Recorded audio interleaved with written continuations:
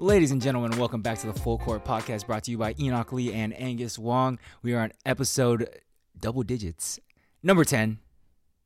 Yes, sir. Number 10, and guess who's back?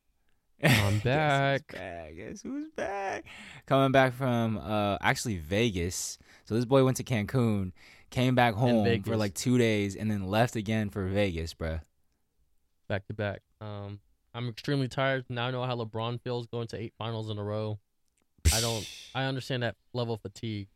But unfortunately, this week you guys will not be getting the sweet, dark voice of Aaron Robinson. Instead, you'll be getting my voice. Hopefully this doesn't disrupt the flow of the show.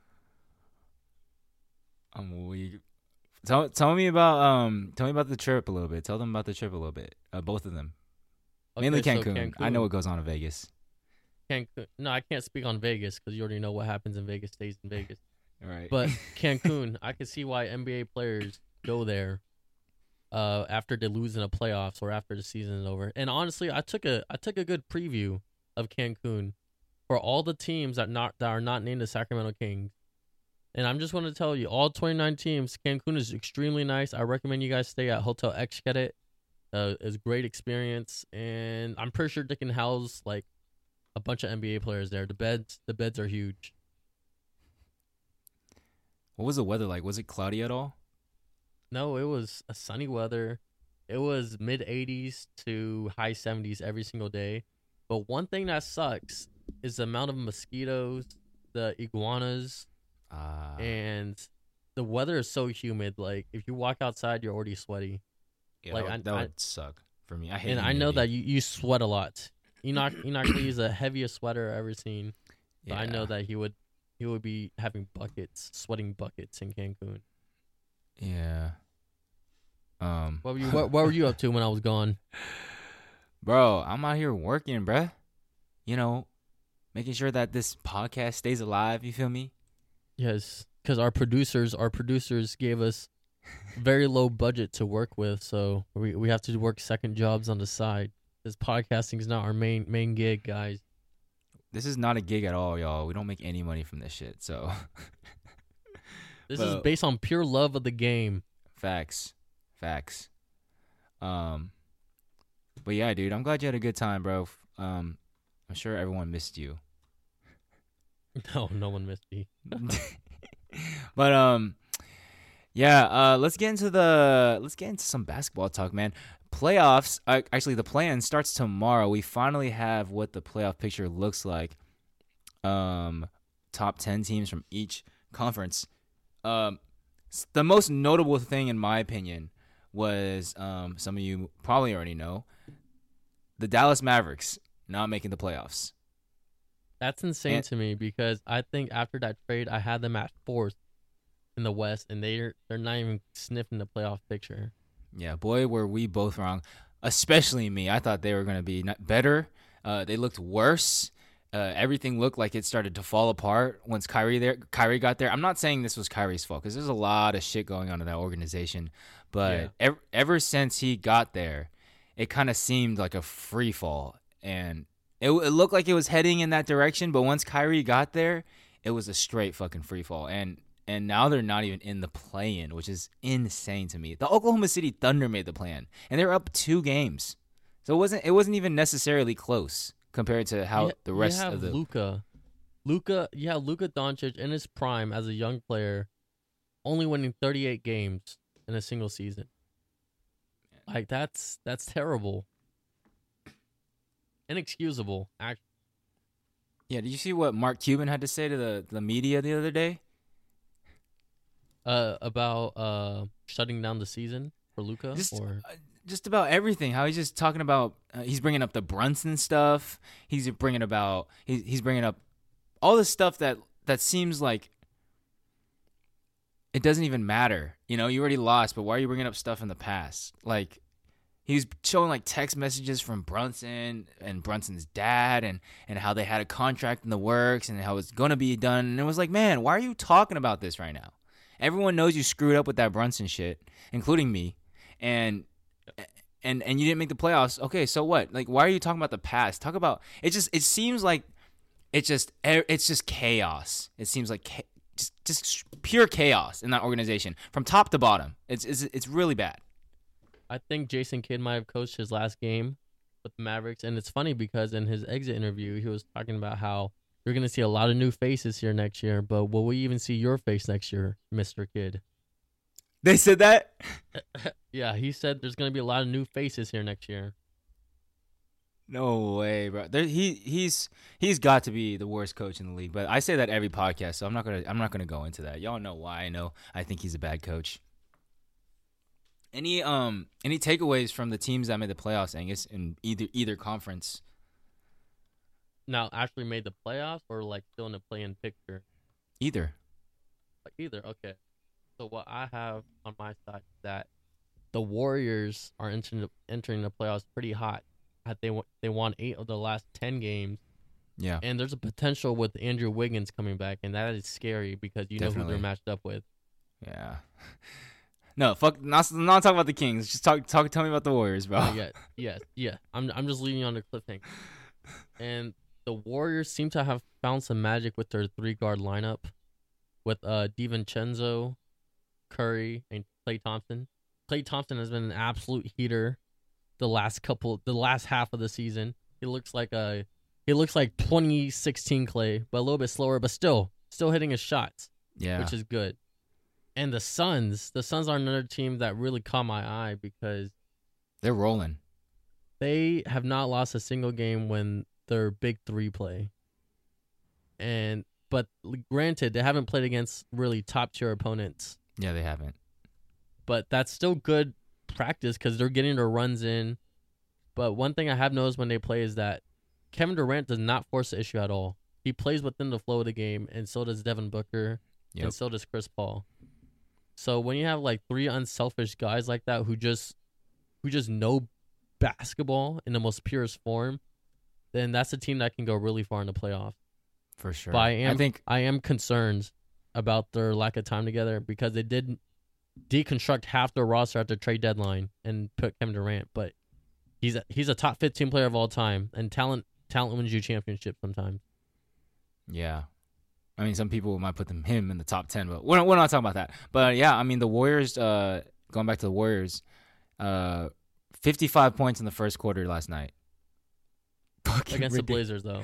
Against the Blazers. And it's funny because the Blazers are running their 3rd, 4th stringers, some G League guys, and the Warriors have their whole starting 5 in, minus Andrew Wiggins. And you could just tell Steve Kerr's like, look, we got this last game until playoffs. We got to give it our all. We got to ramp ourselves up into playoff mode. And that you could totally see. They took that game really serious.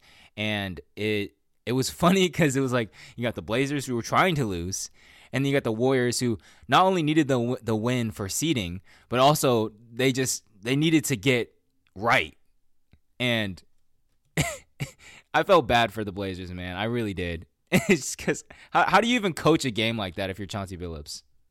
Yeah, they lost by 56 in Portland. Sheesh. The Blazers lost by 56 on their own home court. That's I really feel for it. And then you had Damian Lillard. He came out with a quote the other day saying that he's not prepared to add another young player and wait 2 or 3 years for them to develop. He wants to win right now.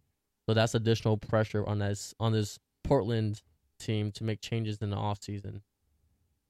Yeah, I think it really comes down to whether they or not they get that first pick, because everything could change if they get Wemby. But yeah, actually, there's rumblings about that. They're saying that they'll likely trade away their 1st round pick unless they get the 1st overall pick. Yeah. But going back to your Suns, I think, and I've said this before, the Suns, the only thing standing in their way is durability. Like, if one of those 3 guys goes down, I think it's wraps. I think even if unless it's Kevin Durant and Chris Paul, if D-Book goes down, you still have a chance, in my opinion. If Kevin Durant goes down or Chris Paul goes down, it's over for them. I just don't think they have enough depth to replace that type of talent, that level of talent. How much Chris Paul brings to that offense and how much KD brings to that offense. Yeah, Devin Booker brings the same amount. He can get it done as well, but I think the impact that those 2 guys have, like you said, KD can just play in the flow of the offense. Devin Booker is the offense. So, Mm-hmm. but if you take away Devin Booker, you have a guy that can pass and Chris Paul run the floor, and we haven't even mentioned Ayton yet, who is a solid player. Well, he wants to be. Yeah, that's the thing. He just with doesn't him. have the motor.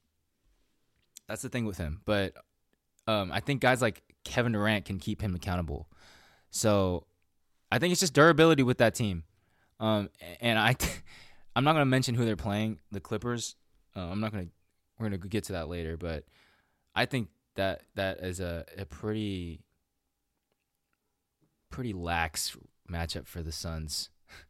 You think it's going to be an easy matchup for the Suns?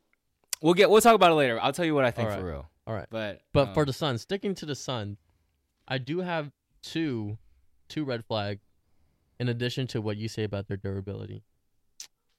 I don't think they only have 4 starting level players on their team. Everyone else is not a starting caliber player, and what we know about championship teams is that they're at least 6 to 7 starters deep and then 1 bench guy. Like they have 7 players that can start on any basketball team, but the Suns only have 4. Granted, the 4 that they have are like all-stars, all-NBA type players. But there has to be but when you only have 4 players like that, 1 player is going to be completely left alone on offense. Whoever it is, whether it's Torrey Craig or Josh Okogie, that player is going to get left alone on offense, and defenses can really collapse on the paint or in that mid-range area, which the Suns are really good at. The Suns will live and die by the mid-range. That's a good shot to bet on, though. Yeah, because you have 3 of the most elite players at making mid-range jumpers. Yeah. But at some point, when you're forcing them to make mid-ranges over and over again, and then your opponent, let's say the Clippers, are making more threes than you are, the math is going to math. The Clippers are going to end up scoring more in the margins based on the amount of three-pointers made. That's true. I agree, but that's also like you also have Kevin Durant and Devin Booker, 2 of the most prolific three-point shooters in the league. So I don't. But both are having down years in three-point shooting volume. But bro, it's not gonna look like that in the playoffs, man. You know that. Yeah, it's a different animal for sure. But I think you make a great point about depth. But I think the depth becomes a real issue once one of those 4 guys goes down. When you have those 4 guys healthy, I really don't think depth is that much of it. Yeah, you don't have another like solid starter per se, but you still have solid players. Landry Shamet, TJ Warren, Josh Okogie, Damian Lee, Jock Landale, who turns it up for whatever strange reason when it matters most. They have hoopers and guys that buy into the defensive side of the floor and offensive side and can make big shots. I've seen freaking Landry Shamet drop 30 before. 40 I've before. Drop 32. But so if you don't have a guy off the bench that you can call on their number and they can give you a consistent 8 points, then I think that's going to lead to the demise of the Phoenix Suns this season. They do have a couple guys. You think so? That you can reliably call on? Because I've seen Josh Okogie for 8 go points. 0 for 10. Josh Okogie is trash. Josh Okogie is Josh Okogie is not trash. He's a hustle player, but he can't really shoot, and he doesn't have a very polished game. But Cameron Payne does, and Terrence Ross can make shots. Landry Shamet can make shots. Cameron Payne can make shots. Torrey Craig can sometimes make shots. But that just names 3 dudes. TJ Warren can make. That's 4 guys off the bench that can make shots. TJ Warren, Terrence Ross, Cameron Payne, and Landry Shamet. Those guys can make shots. And if you got, like you said, one guy, if they have one guy out of those 4 per game, just one of the 4 per game goes like 15 points, I think that's all you need. One. But then you're still missing. I think you still need 6 players that can produce. We know that they have 4, but who's their 6th player that can produce? Because you're 5th. You're relying on wild cards to be your 5th and 6th option. Who starts? And you know what happens to wild cards? Right? Torrey Craig starts, right? Sometimes they do Josh Okogie. I think so. One of those 2. If you're playing the Can Clippers, any of those get? If you're on the starting lineup in the NBA in the playoffs, each starter has to score at least 10 points. That's typically the rule of thumb for a good. Yeah, but playoff team. not if Durant has 35, Devin Booker has 30, Chris Paul has 18, DeAndre Ayton has 20. Like you don't need 10 from every player if that's the case. If that's the case, like Kevin Durant can take over a game by himself. Devin Booker can take over a game by himself. You put those two guys and you have Chris Paul running the offense. I think I don't know. I don't really think. We'll see. I could be wrong, but I don't think depth I is think that that's much the of an strategy issue. of the teams. That's the strategy of the teams that the Suns are going to go up against. They're Shut going to down the let four.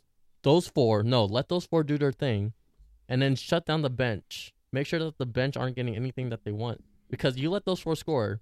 That's probably like 100 to 110 points of production, and then and these playoff teams, they can all score. None of them average less than 110 points per game.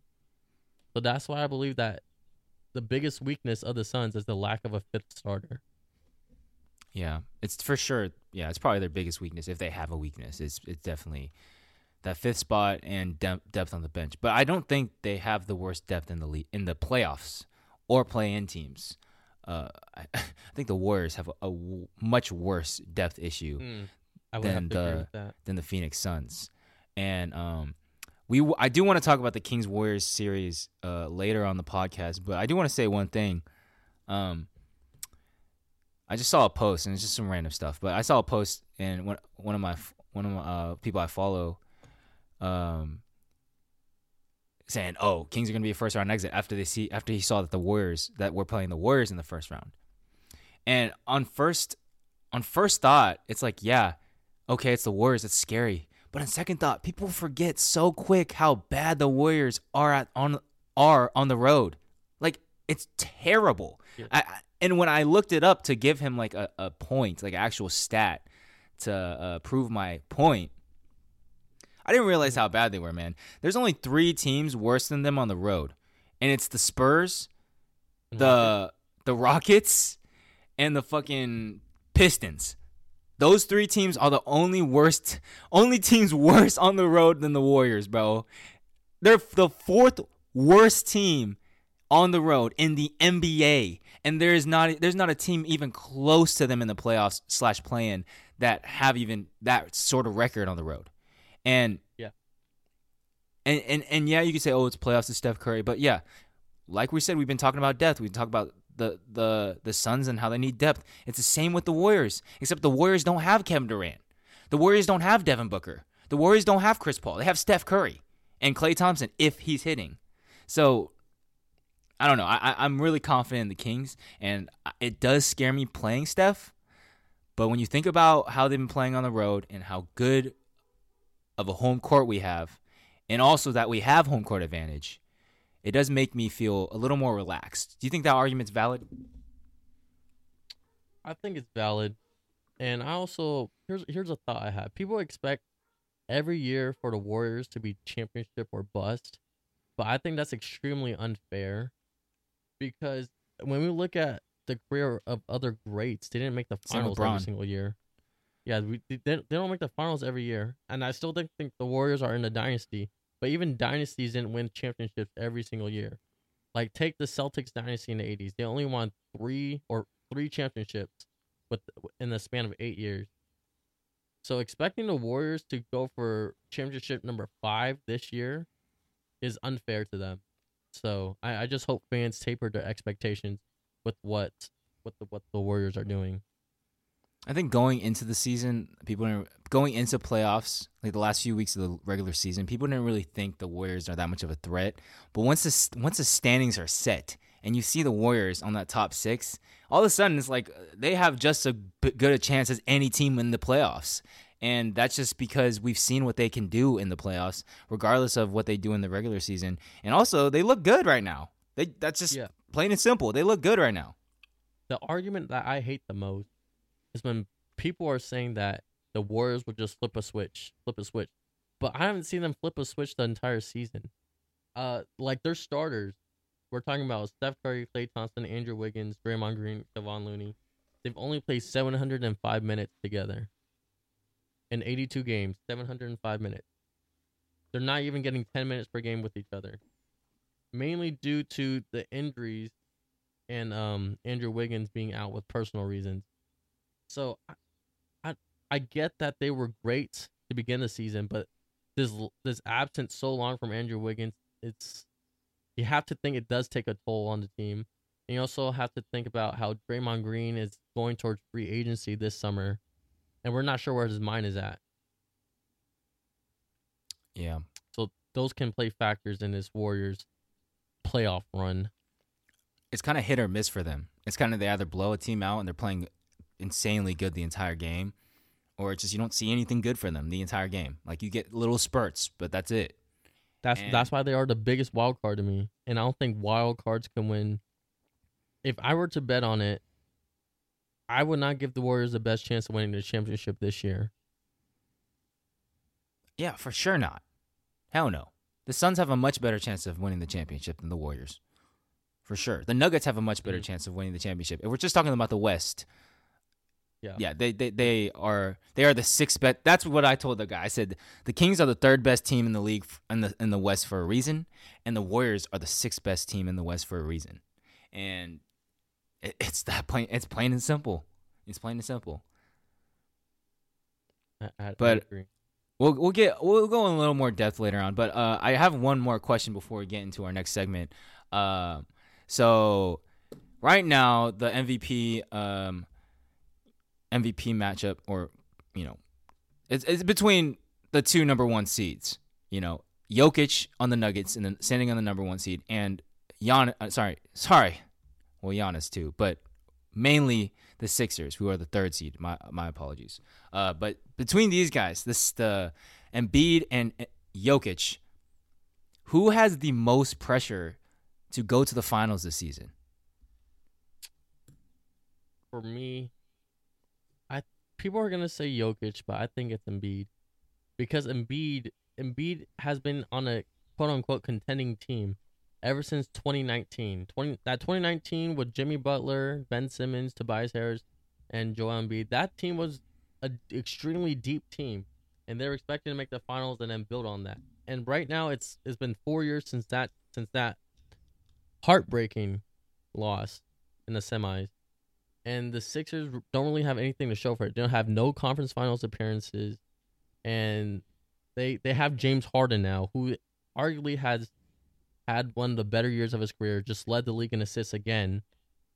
And I just don't see how people don't think this is a championship or bust year for the Sixers. And James Harden is also a free agent this summer, so there's immense pressure on the Sixers to win. And we're not sure how much longer Embiid is going to be able to be this dominant because we see how the injuries have been piling up. And he's also a big man that entered the league with foot issues. And those players don't last too long in the league. And I just want to be able to see him win a championship before his decline begins. Yeah, he's pretty fucking dominant right now. And he had a relatively healthy season if we're talking about Joel Embiid. Pretty healthy, yeah. Yeah, for Joel Embiid, he had a pretty healthy season this year. So if he doesn't win MVP, he's probably never going to win it. He's probably never going to win it unless he has a year where he has. What's the requirement now? 60 games? 65 games. 65 games. There's no way in hell we'll see Embiid play 65 games in a year, bro. Ever. So if he doesn't win the MVP this year, he's never going to fucking win it. Unless they change the rule back. He played 66 this year. Oh, he played 66? 66 was the games he played this year, and surprisingly, he played 68 last year. So these have been the two most healthiest seasons of his career, and he's at 28 years old. I thought it was at 55 this year. I thought he had 55 games, but I'm wrong. Wow. But arguably his best season of his career so far. So which is why, and he has an all NBA level teammate this season, which is why I think that there's so much pressure on the Sixers to win. I think you're not wrong, but I think that Jokic has a little bit more pressure, for a couple reasons. One, the West isn't as stacked. Okay, let's just be honest. The West is not as stacked as the East right now. The Nuggets have been the number one seed for basically the entire season, and Jokic has 2 MVPs. How many MVPs does Embiid have? He's probably gonna have his first one this season. 0 though. As of now, as of today, he has 0. And Jokic has 2. And Jokic, has he ever been to the conference finals either? Yeah, he was in the conference finals during the bubble. Okay, yeah, that was the year Jamal Murray was going stupid. But since then, he has failed to make the finals. Last year, he won MVP without Jamal Murray, and they lost in the second round to the Warriors. Or was it the Warriors or was it the Mavs? It was to the Warriors. It was to the Warriors, yeah. Jokic absolutely carried that team to 48 wins last season. So I can see why he got the MVP. So nobody expected him to win the championship last season, but he's still the most consistent, most available superstar in the league right now. Yeah, and I think that you have 2 MVPs under your belt, and you've been the best team in the West. And we're not talking about who has the most pressure to win the finals. We're talking about who has the most pressure to just even make the finals for the first time between these 2 players. And I think it's pretty close, but in my opinion, it's Jokic. Jokic with the most pressure. Yeah, slightly more. I just think because they've been playing really good all season, and they've been the favorites in the West for the majority of the season, and they're pretty healthy right now, and they have Jamal Murray back. So if they don't make the finals this year, I think there's going to be a little bit of drama. So I think there is obviously there's going to be a lot of drama if the Sixers don't make the finals either. But it's also like if they lose the Bucks in the conference finals, like who's going to be mad, you know? Or the Celtics. Yeah, nobody. Everyone thinks those are the top 3 dogs: the Bucks, Sixers, and Celtics. So if any of those teams lose to each other, it's all fine. It's all fine because they played against similar competition. But it's the fact that the Sixers keep losing to opponents that are not better than them. That's why many people don't think that. That's why they're under the most pressure. They lost to the Sixers that one year where Ben Simmons didn't dunk the ball. They lost to the Hawks. Yeah. My apologies. The year that Ben Simmons didn't dunk the ball. And then last year they lost to the Heat where Bam Adebayo was having a crazy year, but Embiid was an MVP candidate. So he definitely should have been able to put away the Heat last season. Although James Harden and Embiid were both injured for parts of that series, but availability is something that I want. Right? Yeah, he was. Yeah, he was playing crazy. With a broken face. Yeah, playoffs are looking crazy this year. I don't think I've been this invested in the play-in / or first round in a while. So this is cool. But you've also been betting more this season, right? Yeah, I play fantasy every year. So I mean, I'm always invested in the NBA. And this year I've been betting a little bit. You saw my fucking 6-pick that almost hit. Yeah, you almost hit it, but you almost hit it. You almost hit it. 500, bro.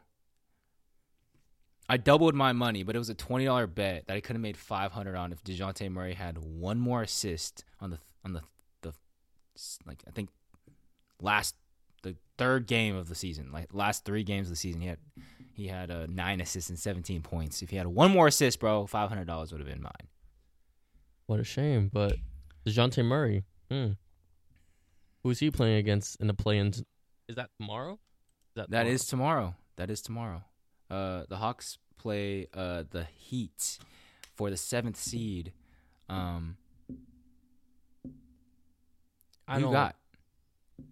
don't think this is even a question for me.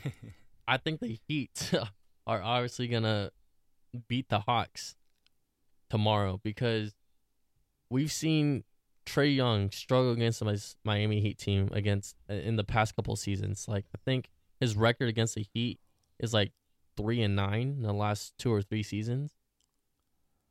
This Heat team is physical and they're getting right at the right time. And we know that Jimmy Butler likes to coast during the regular season, and he absolutely turns it on in the postseason. He just unlocks Michael Jordan mode when it comes playoff time. And I don't think this year's any different because he's just straight up a superstar in the playoffs. One of the scariest players to ever go up against.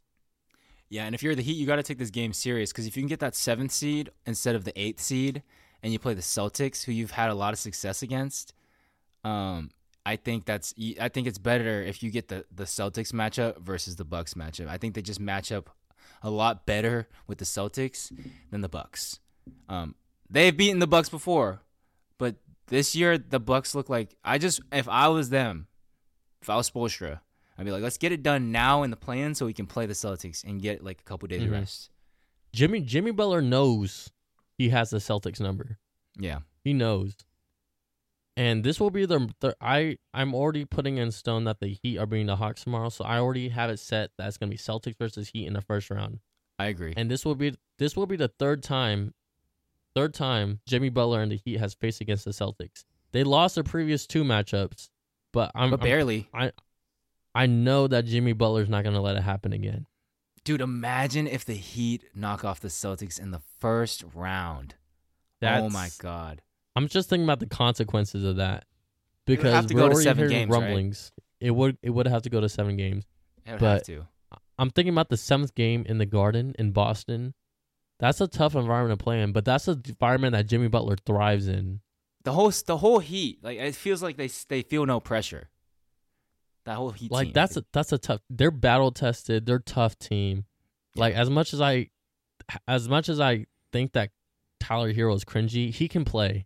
I think this is the best season of his career so far, and he looked like a legitimate number 2 option on a contending team.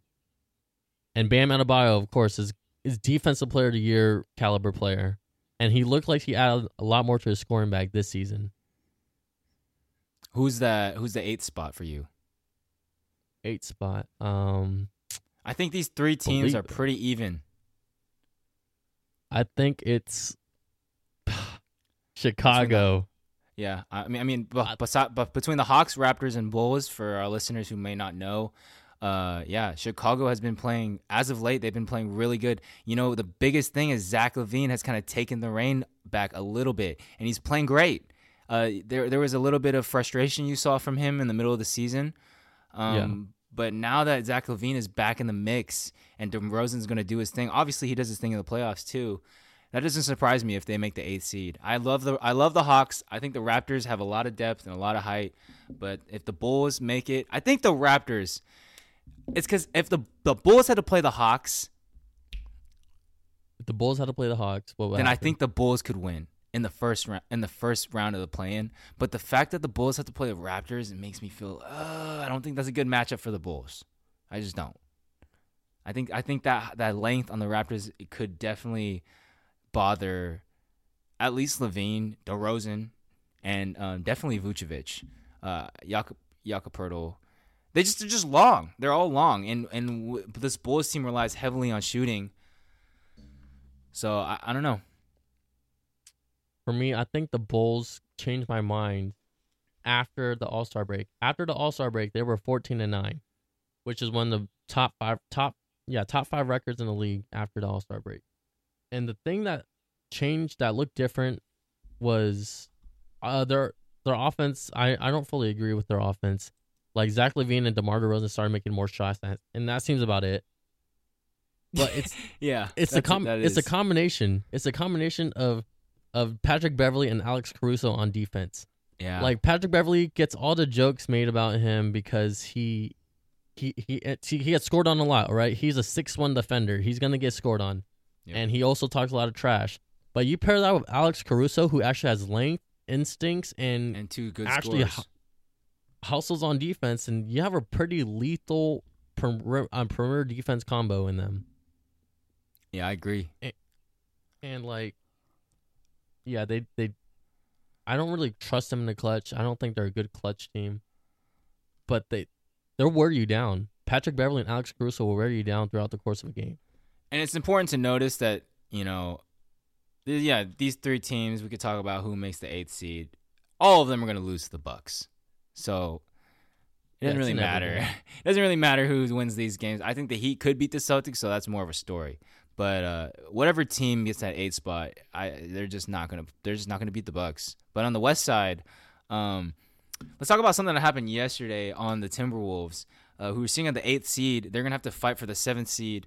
I think it's tomorrow against the Lakers, and in LA. So they're playing away, and they have so much shit going on.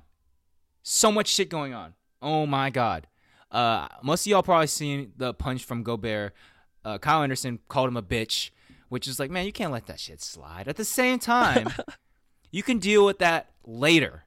You know what I mean? Yeah. Like, you can call him a bitch back, but dude, do not fucking swing, bro, because then everything just gets put on you. You know what I mean? No matter what Kyle Anderson said, he could have said some shit about your mom or your wife or whatever. As long as you're the one swinging, that's all that anyone cares That's on you. about.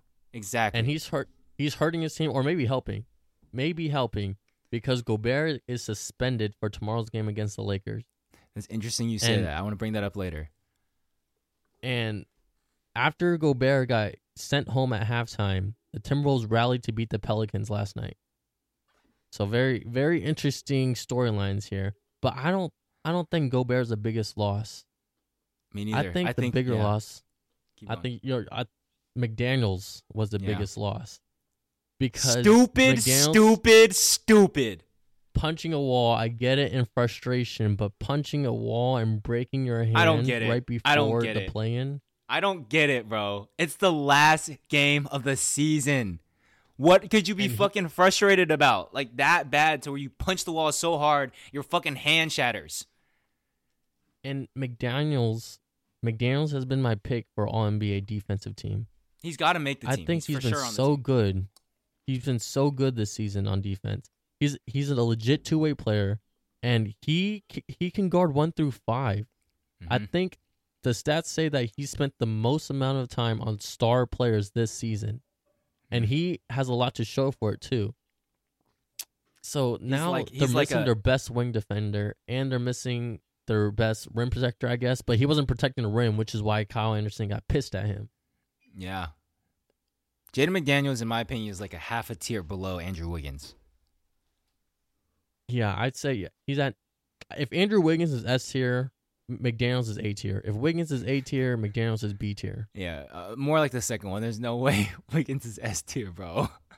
I don't know. After what he did in the finals last year, I think he showed that he was the second best player on the Warriors last year. He had a couple good games, yeah, but it's like, man, you don't get that kind of spacing on any other team.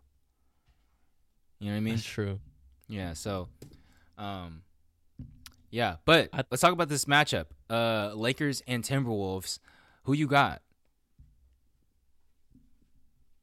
I thought I would save this for later. Oh, yeah, let's save this for later. Let's move on to the 9 and 10. Who wins? Who wins in the Pelicans and Thunder? Not that it really matters, but I think I got the Pelicans in this. I know everyone loves the Thunder and their great surprise story and how Shai Gilgeous-Alexander is a most improved player candidate, which I do not agree with. I don't think Shai Gilgeous-Alexander should win most improved player. You think it's Markkanen? It's Markkanen because everyone saw what Shai did last season. Like, he's just following his path. Yeah, you brought that up on our very first episode, and as I listened to it, I started to agree with you. You had a very good point that Shai Gilgeous has been doing this for a couple years. And when we talk about the most improved, we're talking about who improved the most from last year. And if Shai's been doing this and Markkanen hasn't, and all of a sudden Markkanen is averaging 25 a game, it's got to go to Markkanen, regardless of whether Shai is averaging 30.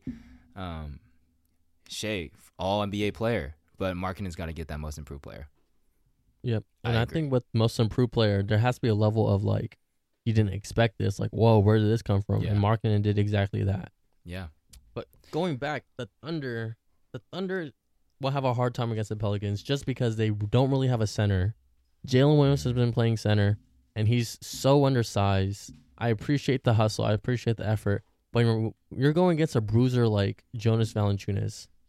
You're going to need size for that matchup. Yeah. I think but you're going to be surprised. They are a disciplined team, though. Who, the Thunder? Yeah, the Thunder are extremely disciplined team on defense. Yeah. You're going to be surprised.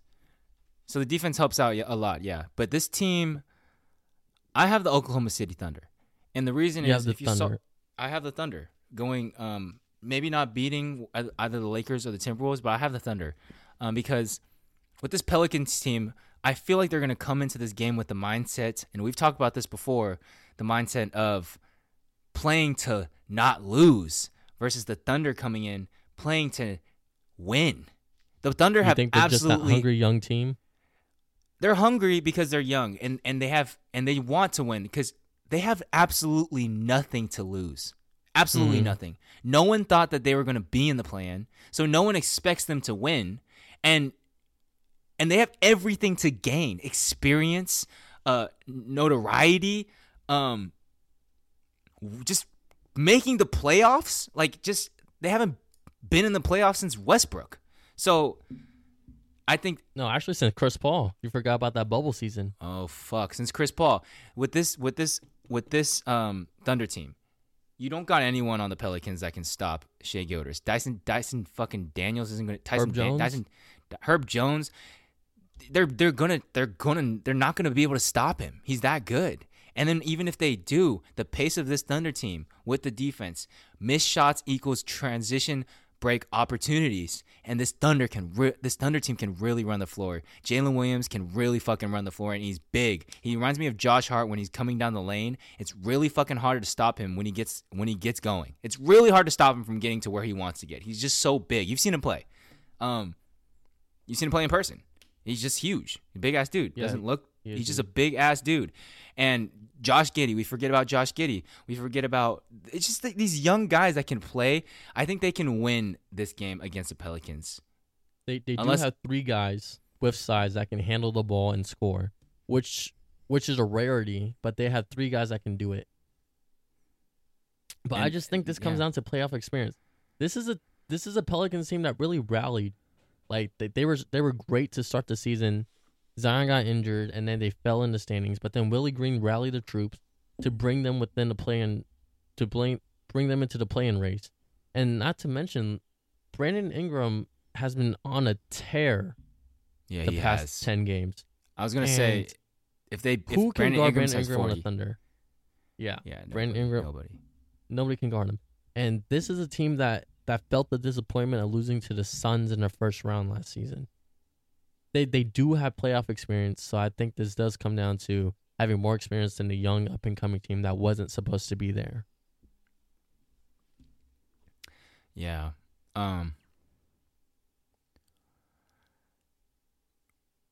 Yeah. Pelicans. I got Thunder, but it could go either way. But let's That's the beauty of the play-in. That's the beauty of playing. I love it. I hope they never get rid of it. I love it. But we're gonna get into our next segment. We're gonna do the same thing we did last week. Our new game called 0 to 100. The rules are, if you weren't here last week, the rules are we will take turns giving statements, and the opposite person who is listening will rate the statement 1 to 100. Or we have 3 choices. You could do 0 chance, which is obviously no, that's not gonna happen. You could do 50-50, which is I'm on. I don't know. I'm not too sure. It could happen. It could not happen. And then 100%, which is I 100% agree with you. So pretty simple. Yeah, we're gonna get right into it. Angus, you want to go first? Yes, I do. This is gonna be connected to something we talked about earlier. I didn't want to say it because I want to save it for this segment, but in the play-in game tomorrow, Lakers versus Timberwolves, I believe that the Wolves are going to beat the Lakers. Oh, my God. And I think that Anthony Edwards is going to have the game of his career against the Lakers. Fuck you, bro. When the stage is that bright, with everyone doubting the Timberwolves, with everyone saying that they don't have McDaniels, they don't have Gobert, who's going to stop AD, who's going to stop LeBron. Anthony Edwards is going to show that he's a legitimate two-way player in this league, and he is a future superstar. He is going to propel himself into superstardom tomorrow in the play-in game. What a hot take. What a hot take. But you're doing this fucking game wrong, bro. You're supposed to give a statement. You're supposed to give a statement, and then I rate it. So your statement would be the Timberwolves will beat the Lakers in the play-in game. I just added some extra. I just added Anthony Edwards will become a superstar. You're right. Because of this game. I just was very passionate about it. Yeah, but you want to know what my first question was, bro? What? I'm going to read it word for word, what I wrote down. The Timberwolves will still take the 7th seed despite Gobert and McDaniel's absence. Oh. We had the I'm glad to say same we exact agree. question, bro. So I'm going to go with... Went specific. Yeah, I'm going to go with 100%. I think I totally agree with you, bro. Like you said earlier, you said the offense of this Timberwolves team doesn't lack when Gobert is not playing. And although you are missing McDaniels, you have other guys that can step up. Jalen Noel can fucking hoop. And this allows a guy like Edwards, a guy like Cat, who's been ramping up, who hasn't played for basically the entire season, but's finally looking good. The absence of Gobert is really going to help those two guys in particular, and I totally agree with you. You're going to start seeing how fucking great Anthony Edwards really is on both ends of the floor. And I just love the way he's been playing. Yeah, and to do it against a kind of old, kind of slow Lakers team, it's going to, if they upset the Lakers, it's going to be a sight to see. And even this Gobert absence allows a guy like Kyle Anderson to play longer. Yeah, and he's really good when he's able to play as a big. Yeah. So, yeah, I agree with you, man. That's so funny. We had I'm going to have to think of a different question now. But, yeah, I 100% agree with you. I think the Timberwolves will win. I don't know if I think that the Lakers will still make the playoffs, but I think the Timberwolves will win. Yeah. Yeah, I do agree with that. Yeah, so I'm going to go next. I'm going to just, instead of giving you my first question, I'm going to give my second question. And I think you have a lot to say about this, so I'm interested on your opinion. My second statement will be the Clippers will be a first-round exit against the Phoenix Suns. I'm going to have to say 50-50 on this. Okay. All right. I know a lot of people are saying that the Suns can beat the Clippers, but Kawhi Leonard has been an all-NBA level talent this season. He's averaging 28 points on like 50, 40, 90. And this is the best I've ever seen Kawhi Leonard look. And in terms of top 10 players, you have Kawhi. Kawhi is firmly in that top 10. Same with Kevin Durant. I think... Which is insane to say. The only reason why I think this is 50% true is because of the matchups. Like, this is the first round, and it sucks that this is such a weird freaking season that you have the Suns and Clippers matching up in the first round. Yeah. But, so basically, we're either going to have to go the rest of the playoffs without seeing Kawhi Leonard or Kevin Durant. Yeah. Which is a freaking shame. Because you got a team like the fucking Kings occupying the third spot. That's why. Yeah, you have the Kings who are rightfully occupying the third spot. Oh, yeah. For sure. But, like, there's also rumblings that Paul George might make an appearance in the first round. Shams sent an update today saying that he's progressing extremely well on an extremely terrible knee injury. I remember watching a replay. I was like, oh, that's a tough injury. So there's a chance. You say 50-50. There's a chance. Who are you leaning towards, though?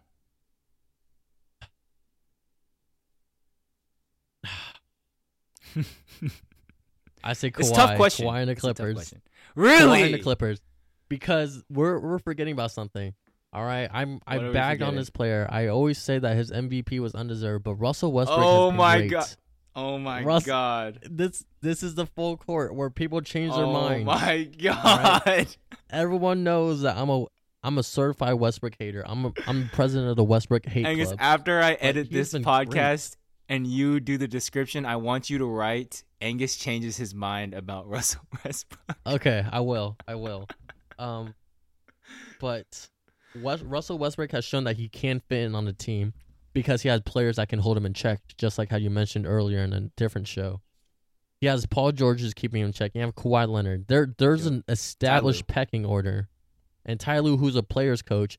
And there's a report that set out that Ty Lue is a player's coach, and Russell Westbrook for the longest time has been looking for a coach that can just hold his hand and just like I don't know, just allow him to be comfortable. And he looks like he's genuinely comfortable in LA and with the Clippers. It looks like the team loves him. And surprisingly, Westbrook has shot 52% from 3 in the last 5 games. And he looks like a scrappy defender, and he's still going to get rebounds, and he can facilitate the offense, which is something that the Clippers have been missing. They've been missing a facilitator for so long. Yeah. And I mean, think about that Lakers and Clippers game, that super important game for both teams. If the Lakers won that, they could be sitting at 6 or 5 right now. So, but their game plan was to let Westbrook shoot, and he just was making them. And that was the biggest difference in that game. One, I think that's a fucking terrible fucking idea. If you're Darvin Ham, that's a terrible fucking plan. Like, that's just lazy. To let Westbrook shoot? That's just lazy. Like, fucking play defense. Give him space, but don't fucking let him shoot. You know what I mean? Yeah, but Westbrook has looked better. He doesn't look like Lakers Westbrook. He's making his layups. He doesn't look as out of control. I mean, when he first joined the Clippers, he still looked out of control, but now it seems like someone has reeled that in. I got to give credit to Ty Lue for that. For sure. I think it's just a lot less pressure on him when you have two of the greatest scorers in the league at the moment. And you have a lot of depth and a great coach, and you're in a different situation than the Lakers. I think a lot was expected of you in the Lakers. I think that coming from such a shit position and a shit couple of seasons, there's almost nothing expected from you when you get to the Clippers, which takes a lot of pressure off. And you're not on the Lakers, so the spotlight isn't on you, even though you're in the same fucking stadium. So, yeah. It's my turn now, right? No, you just gave me that one. So your turn. I got another one. Anthony Davis. I'm not sure how hot this is, but Anthony Davis will be the best player during the Lakers run. Before I answer that, I do want to say I think that the Suns will win on the last one. I think the Suns will take the series, and I don't think it'll be close. I think it'll be a sweep. I think it'll be 6 games max. 6 games max. Kawhi Leonard losing in 6 games. Yeah, no Paul George. That's such a crazy statement to me. No Paul George. And it's not going to be Leonard's fault. He's going to have 30 a game. But I've seen really bad moments from this Clippers team. And even though they added a lot of depth and they added Russell Westbrook, you take away Paul George, and all of a sudden you have just as much pressure on Russell Westbrook, and you're gonna see the Lakers Westbrook on the series. I'm telling you, bro. I'm telling you. So Suns in 6. But you have a shot making defending robot named Kawhi Leonard. Yeah, but you got he can turn. What is Kawhi gonna do? Is Kawhi gonna guard Kevin Durant and score 40 a game? Like, what is he gonna do? You know what I mean? Is he gonna guard Devin Booker? Is he gonna guard Devin Booker? He's guarded Giannis and averaged 35 in the series. Okay, but was Devin Booker on that team? Now. Was Chris Paul on that team? Was he coming off of 2 Giannis ACL is harder injuries? to guard than any of those people. Giannis is harder to guard. I disagree. Oh my God, I disagree so much. Giannis is harder to guard from the standpoint that you have to use your entire team to guard Giannis. One-on-one? You can't. One-on-one is Chris Paul, Devin Booker, Kevin Durant scoring on Kawhi 6 times out of 10. I'm not going to get, Durant scores on him 6 times. But if you're talking about difficulty in guarding someone, there's no harder player to guard than Kevin Durant. There's no harder player to guard than Kevin Durant. It's just he's too tall.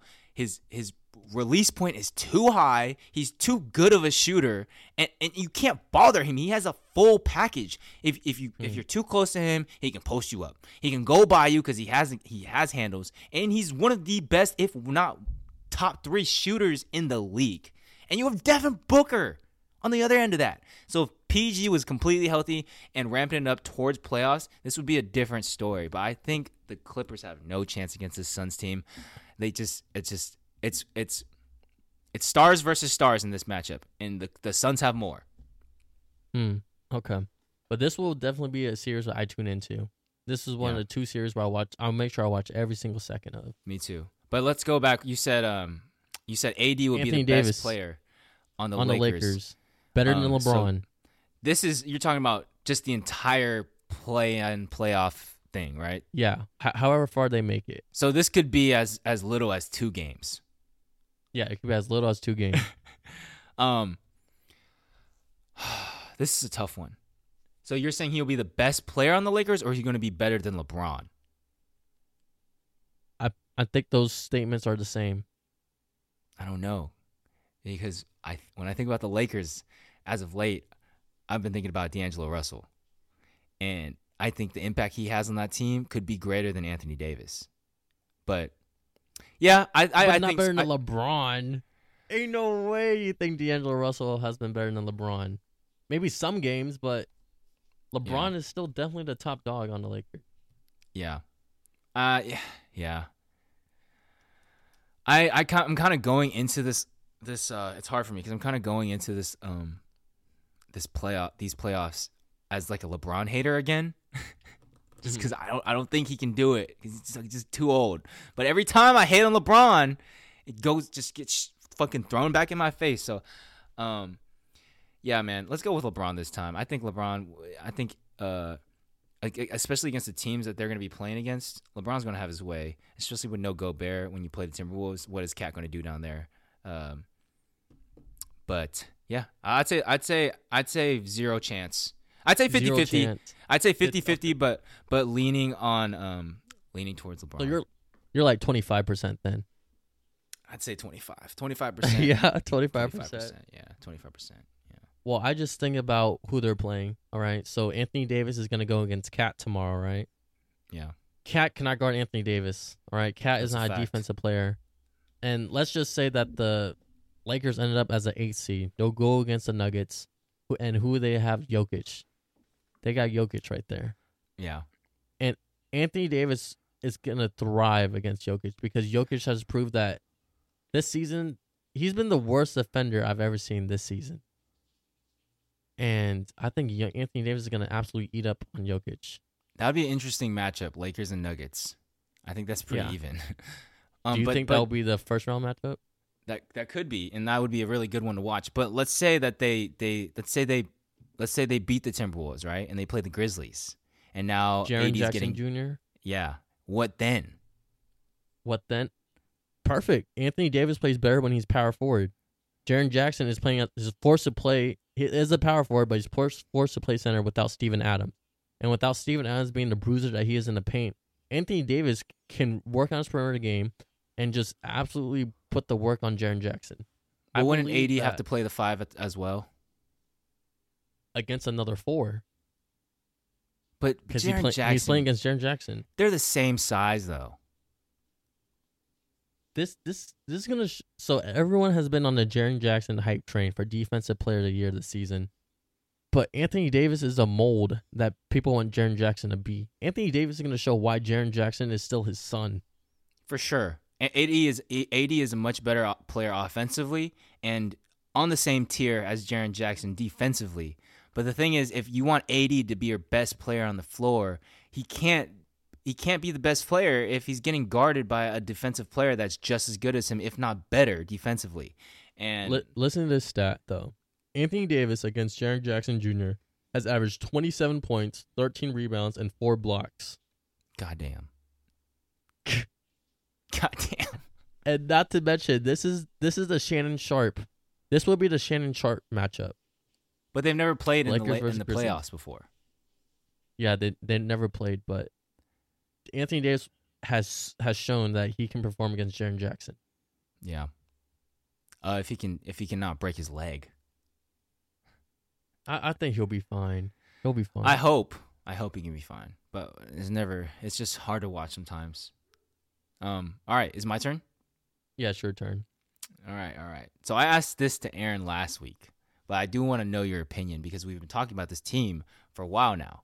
But my statement is, and similar to the last statement, the New York Knickerbockers, they will be a first-round exit against the Cleveland Cavaliers. And Donovan Mitchell. Okay. This one's even more tough. This one's tougher than the Clippers and Suns. But I'm 100% on that train. I'm 100% on that train Yeah, because 100%? I think 100% because I think the Knicks have the best player in that series. Okay, so you're saying zero chance then? Because I said the Knicks will be a first round exit. So I'm saying that the Cavaliers would beat the Knicks. Oh, you're saying the Cavs will beat the. Okay. Yeah. Wait, but I you just just said the think Knicks have the best player. no. I said I did. I must have said the Cavs. Maybe I misheard. Man, I haven't podcasted in so long. It's really catching up to me. Okay, so you said the Cavs will beat the Knicks, and the Cavs have the best player in D-Mitch.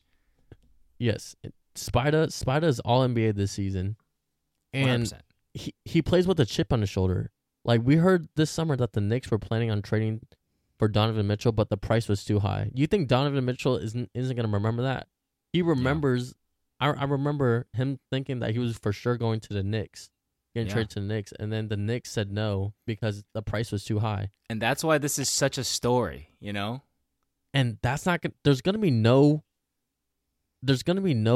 away games for Donovan Mitchell. He loves playing in New York. Yep. He loves playing in New York. And I think that the New York Knicks fans are going to be reluctant to boo Donovan Mitchell because that was a player that they wanted for so long.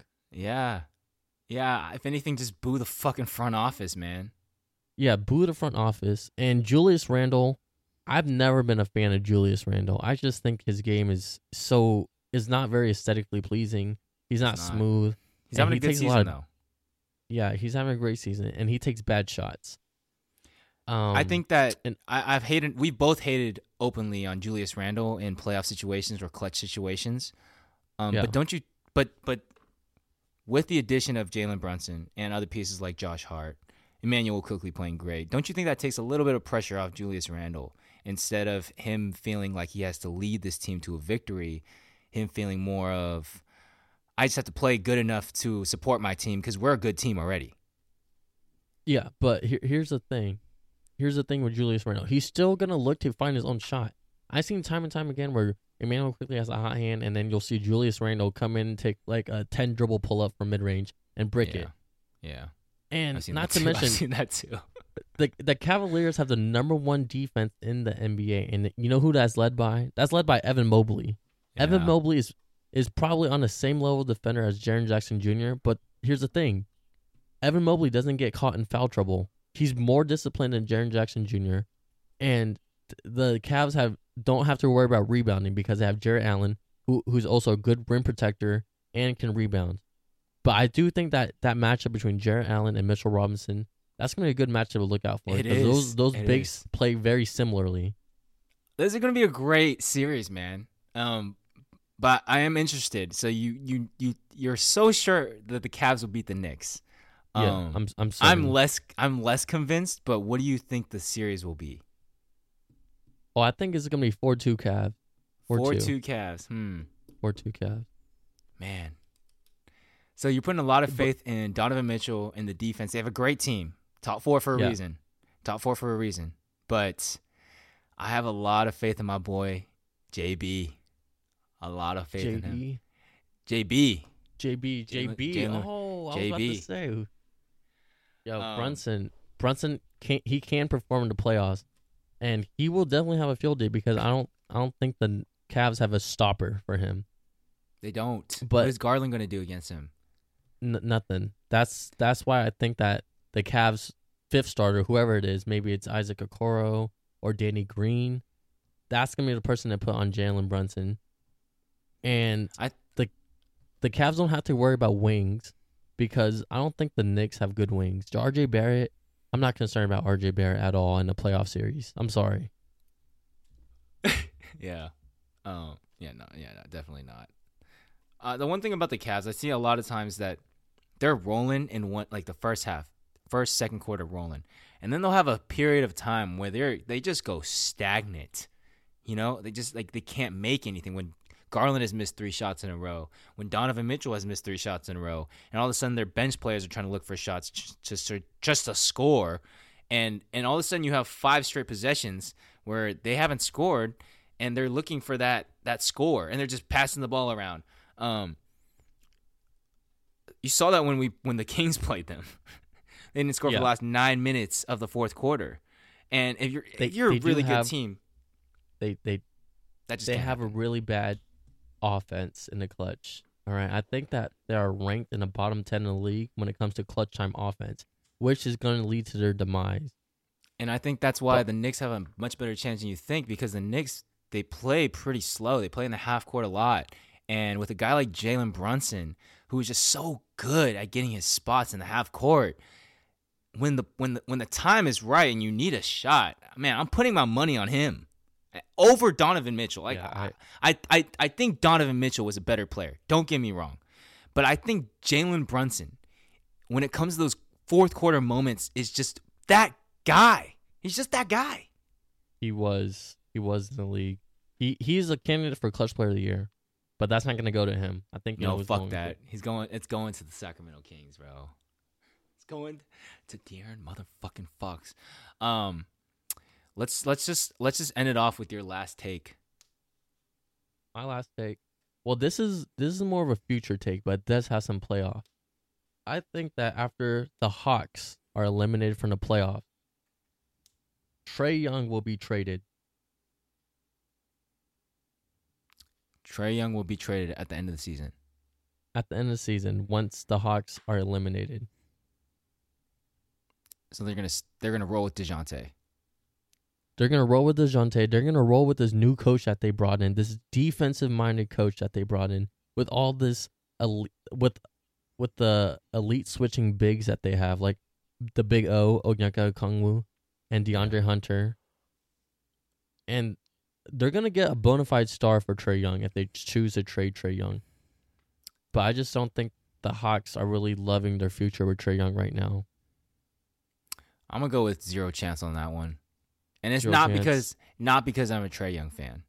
But if you compare him to like Luka per se, Luka's never been to the Western Conference Finals. And Trae Young has. And they got drafted in the same year. Yeah, but it seems like they're holding on to that Eastern Conference Finals run so hard, but then it's not even the same team anymore. But that was only 2 years ago. That was only 2 years ago. So why would you trade your best player to restart when 2 years ago you're in the Eastern Conference Finals and you have a guy that you know can take you there again? Because I think you got a better player now in DeJounte Murray. DeJounte Murray is better than Trae Young. You're tripping, bro. I just think his two-way ability is great. How long did it take Steph Curry to learn how to play decent defense? Like 6 years? 6 years. How long? No, longer than 6 years, bro. Longer than 6 years. I'd say that he didn't start playing decent defense until his MVP season. He won a championship before he learned how to play real defense. And to give up on Trae Young because he's a brat sometimes. Like it's just impatient in my opinion. It's like you have a star. And imagine if we traded De'Aaron Fox last year because we didn't make the fucking playoffs. Like it's just not patient. You have a guy that is a transcendent player. This guy could break Steph Curry's 3-point record later on in his career. And you're gonna trade him because you just because of what? The last 2 seasons have been below subpar. Because I disagree. There are teammates that have come out against Trae Young. Kevin Huerter was on a Sacramento radio show saying that playing with Trae Young, you definitely have to sacrifice a lot of things. John Collins has said the same thing. And then he got 2 coaches fired. You have to sacrifice a lot because he's a high-volume player. And if you want the ball in your hands... He's an extremely high-volume player. He needs the ball in his hands. That's the thing that sucks. And because you have another ball handler, DeJounte Murray, who can also run the offense. But that didn't make sense to me. If you have I understand that you want to play him off ball, but if he's better off the dribble, why don't you play in a player that complements that play style instead of bringing in another fucking point guard? I just didn't get it at the time, and I try to make sense of it as like, oh yeah, that makes sense if they try and play him off the ball. But when I see the Hawks play, it does. He's not even running off screens. There's nothing going on. It's just DeJounte, here, your turn. Trae Young, here, your turn. It's not. So I just need to see it, man. It's going to be interesting to see how they play in the playoffs because I'm a true believer that stars turn it up in the playoffs. Something about this take also. I noticed that under Quinn Snyder, Trae Young does play a little bit more off the ball, but but you can tell that he's not fully into it. He's not cutting hard. He's It's not like going Steph. through those. Yeah, it's not like Steph. But people are spoiled. They're spoiled. He's so because of used to Steph. playing with the ball. He's so used to playing with the ball. It's hard, and speaking as a shooter, it's hard to be motivated when you don't have the ball. You know what I mean? It's hard to play just as hard as when you have the ball. So think about his teammates.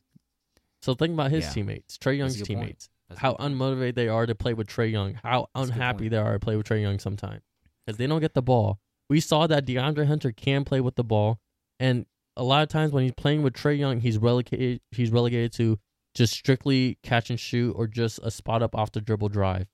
And then playing with DeJounte Murray gets his teammates involved. He's not just passing it out on a kickoff. He runs hands off with them.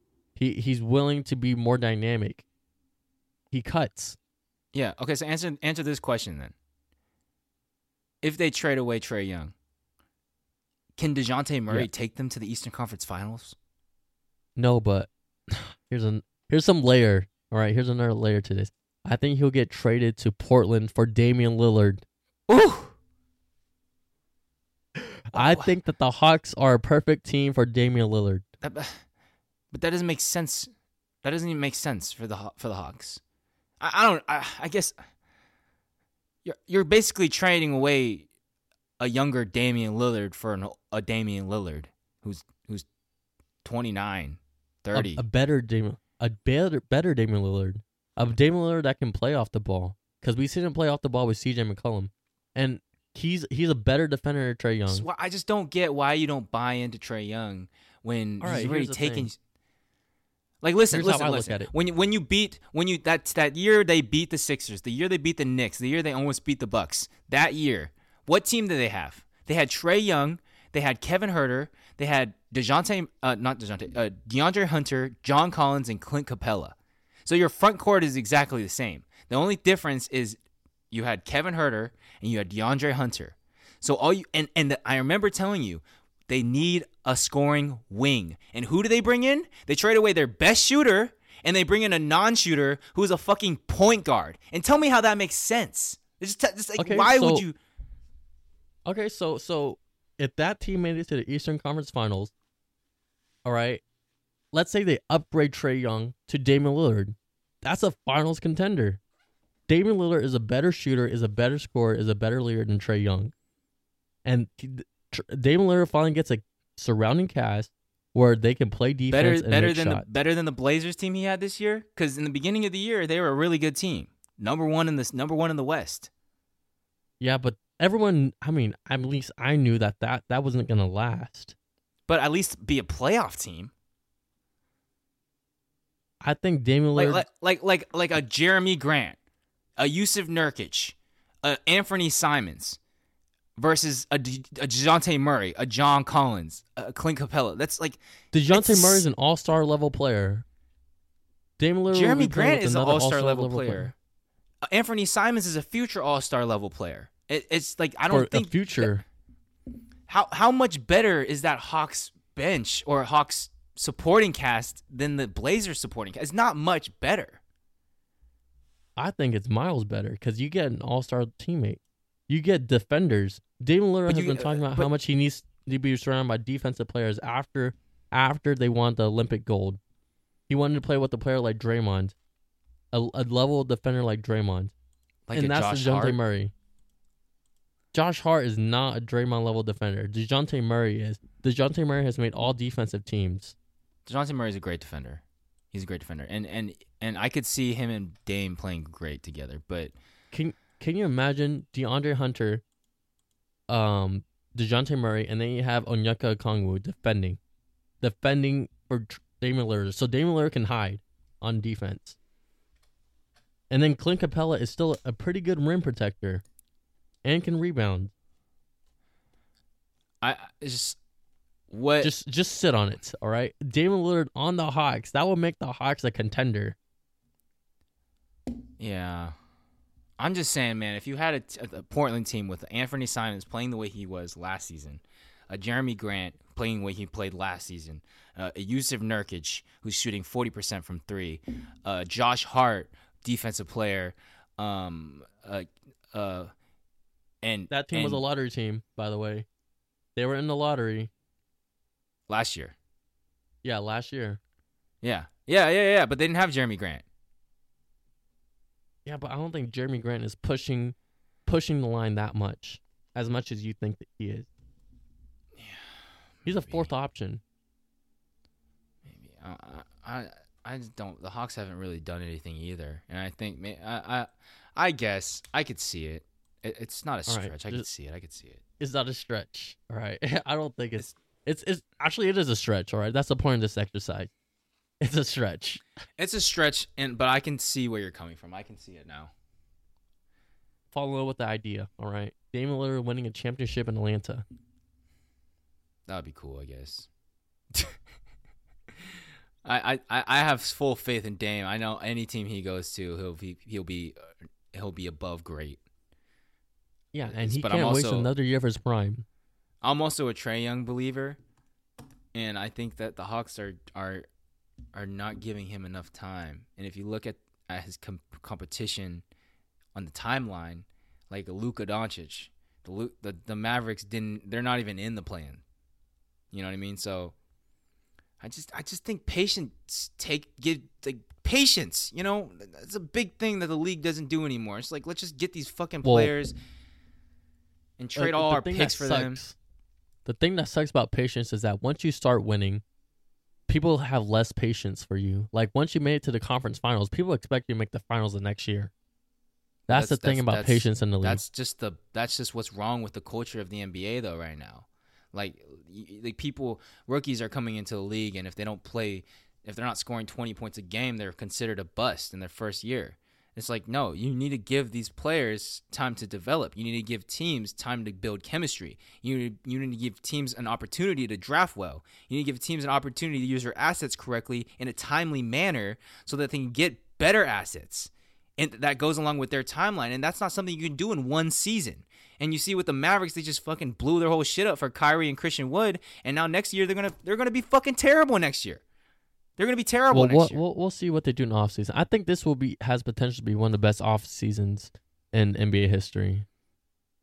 Definitely interesting. It's going to be crazy. We're going to have a lot to talk about. I'm actually we're going to have a lot to talk about in the next coming weeks, guys, as the playoffs ramp up and start. But we're also going to have a lot to talk about when the season ends. And we're going to have a couple guests on during the summer. It's going to be really fun. I'm not dreading the off season at all. Yeah, I'm not dreading it. I love talking about the NBA. So, and I'll probably have more free time during the summer, I think. Why? Actually, no. You're right. I won't.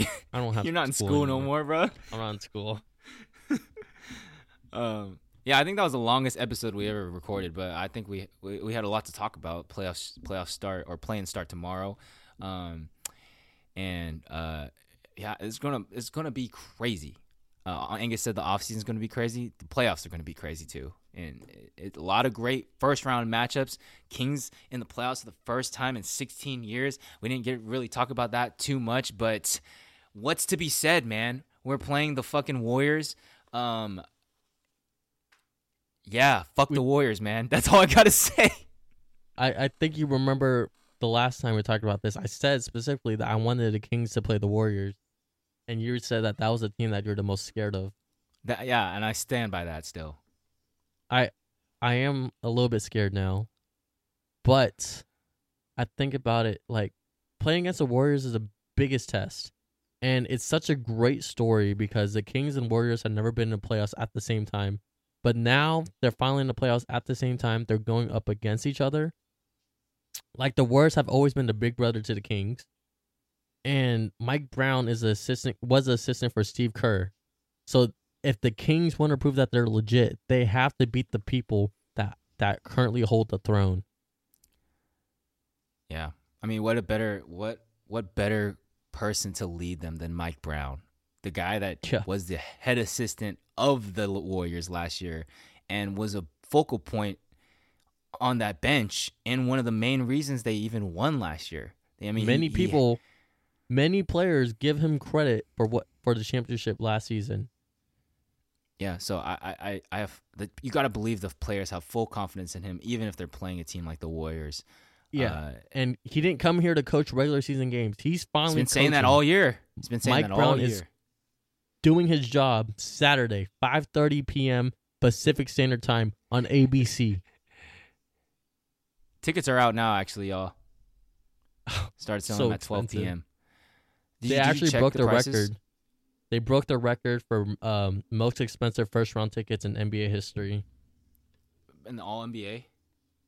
In all the NBA history, the Kings versus Warriors, Game 1 and 2, are the most expensive in history. Did you see the prices? Like, what are they looking like? The lowest tickets are $430. I mean, you mean the highest tickets? Or the lowest price? Lowest price ticket. God damn. But maybe we should go to San Francisco, because those tickets are like $230. Guess no one wants to watch the Kings play. Yeah. I mean, hey, bro, I'd be down. Warriors games. I'd be down, man. I'd be down. The Warriors fans are always infesting our fucking Golden One Center. So I almost said Sleep Train Arena. But by the way, rest in peace, Sleep Train Arena. No, rest in peace, Arco Arena. Oh, rest in peace, both. Arco, yeah. But yeah, I mean, the Warriors fans are always infesting the Golden One Center. So it's only right if we infest theirs back, right? Yep. It's only if right. You're down, bro. I'm fucking down. If you're actually down, I'll meet you in San Francisco. I'm fucking down. I'm down. I have to see what my schedule looks like for work, but I'll be down. Yeah, same. Or you can fly to Sacramento. We go to one of those viewing parties for free. That's true. That's true. Actually true. It's going to be also just if they're away. If they're away, the Kings are hosting a viewing party inside the Golden One Center. No, that's what I'm talking about. Oh, sure, for free. Okay. And it's free. Yeah, but you still got to get tickets. Yeah. But I'm fucking down, dude. All right, y'all. Yeah, go Kings, man. I hope we informed you a little bit about the drama and the playoff standings. We'll be back next week. Appreciate y'all coming through today. 10 whole episodes. Yep. We're in the double digits finally. It's a small milestone, but it is one nonetheless. And we appreciate all the support we've been getting so far. And everyone that tunes in, every time one of y'all DMs me and is like, hey, man, love it. Keep doing what you're doing. It just means so much to me. Like, it actually means so much to me because, I mean, like, it just means a lot. Like, you guys just won't understand. It just means a lot. It does. Because we're just doing this for fun and seeing that people also enjoy what we do, that makes me want to continue doing it. Facts. But yeah, we love you guys. We'll see you guys either next Sunday or next Monday, depending on what our schedule's looking like. Probably Monday. But yeah, appreciate y'all. Tune into the Kings. Tune into the playoffs. Playing games tomorrow. Watch those. And we will be back in 7 days. Appreciate you guys. Peace. Peace.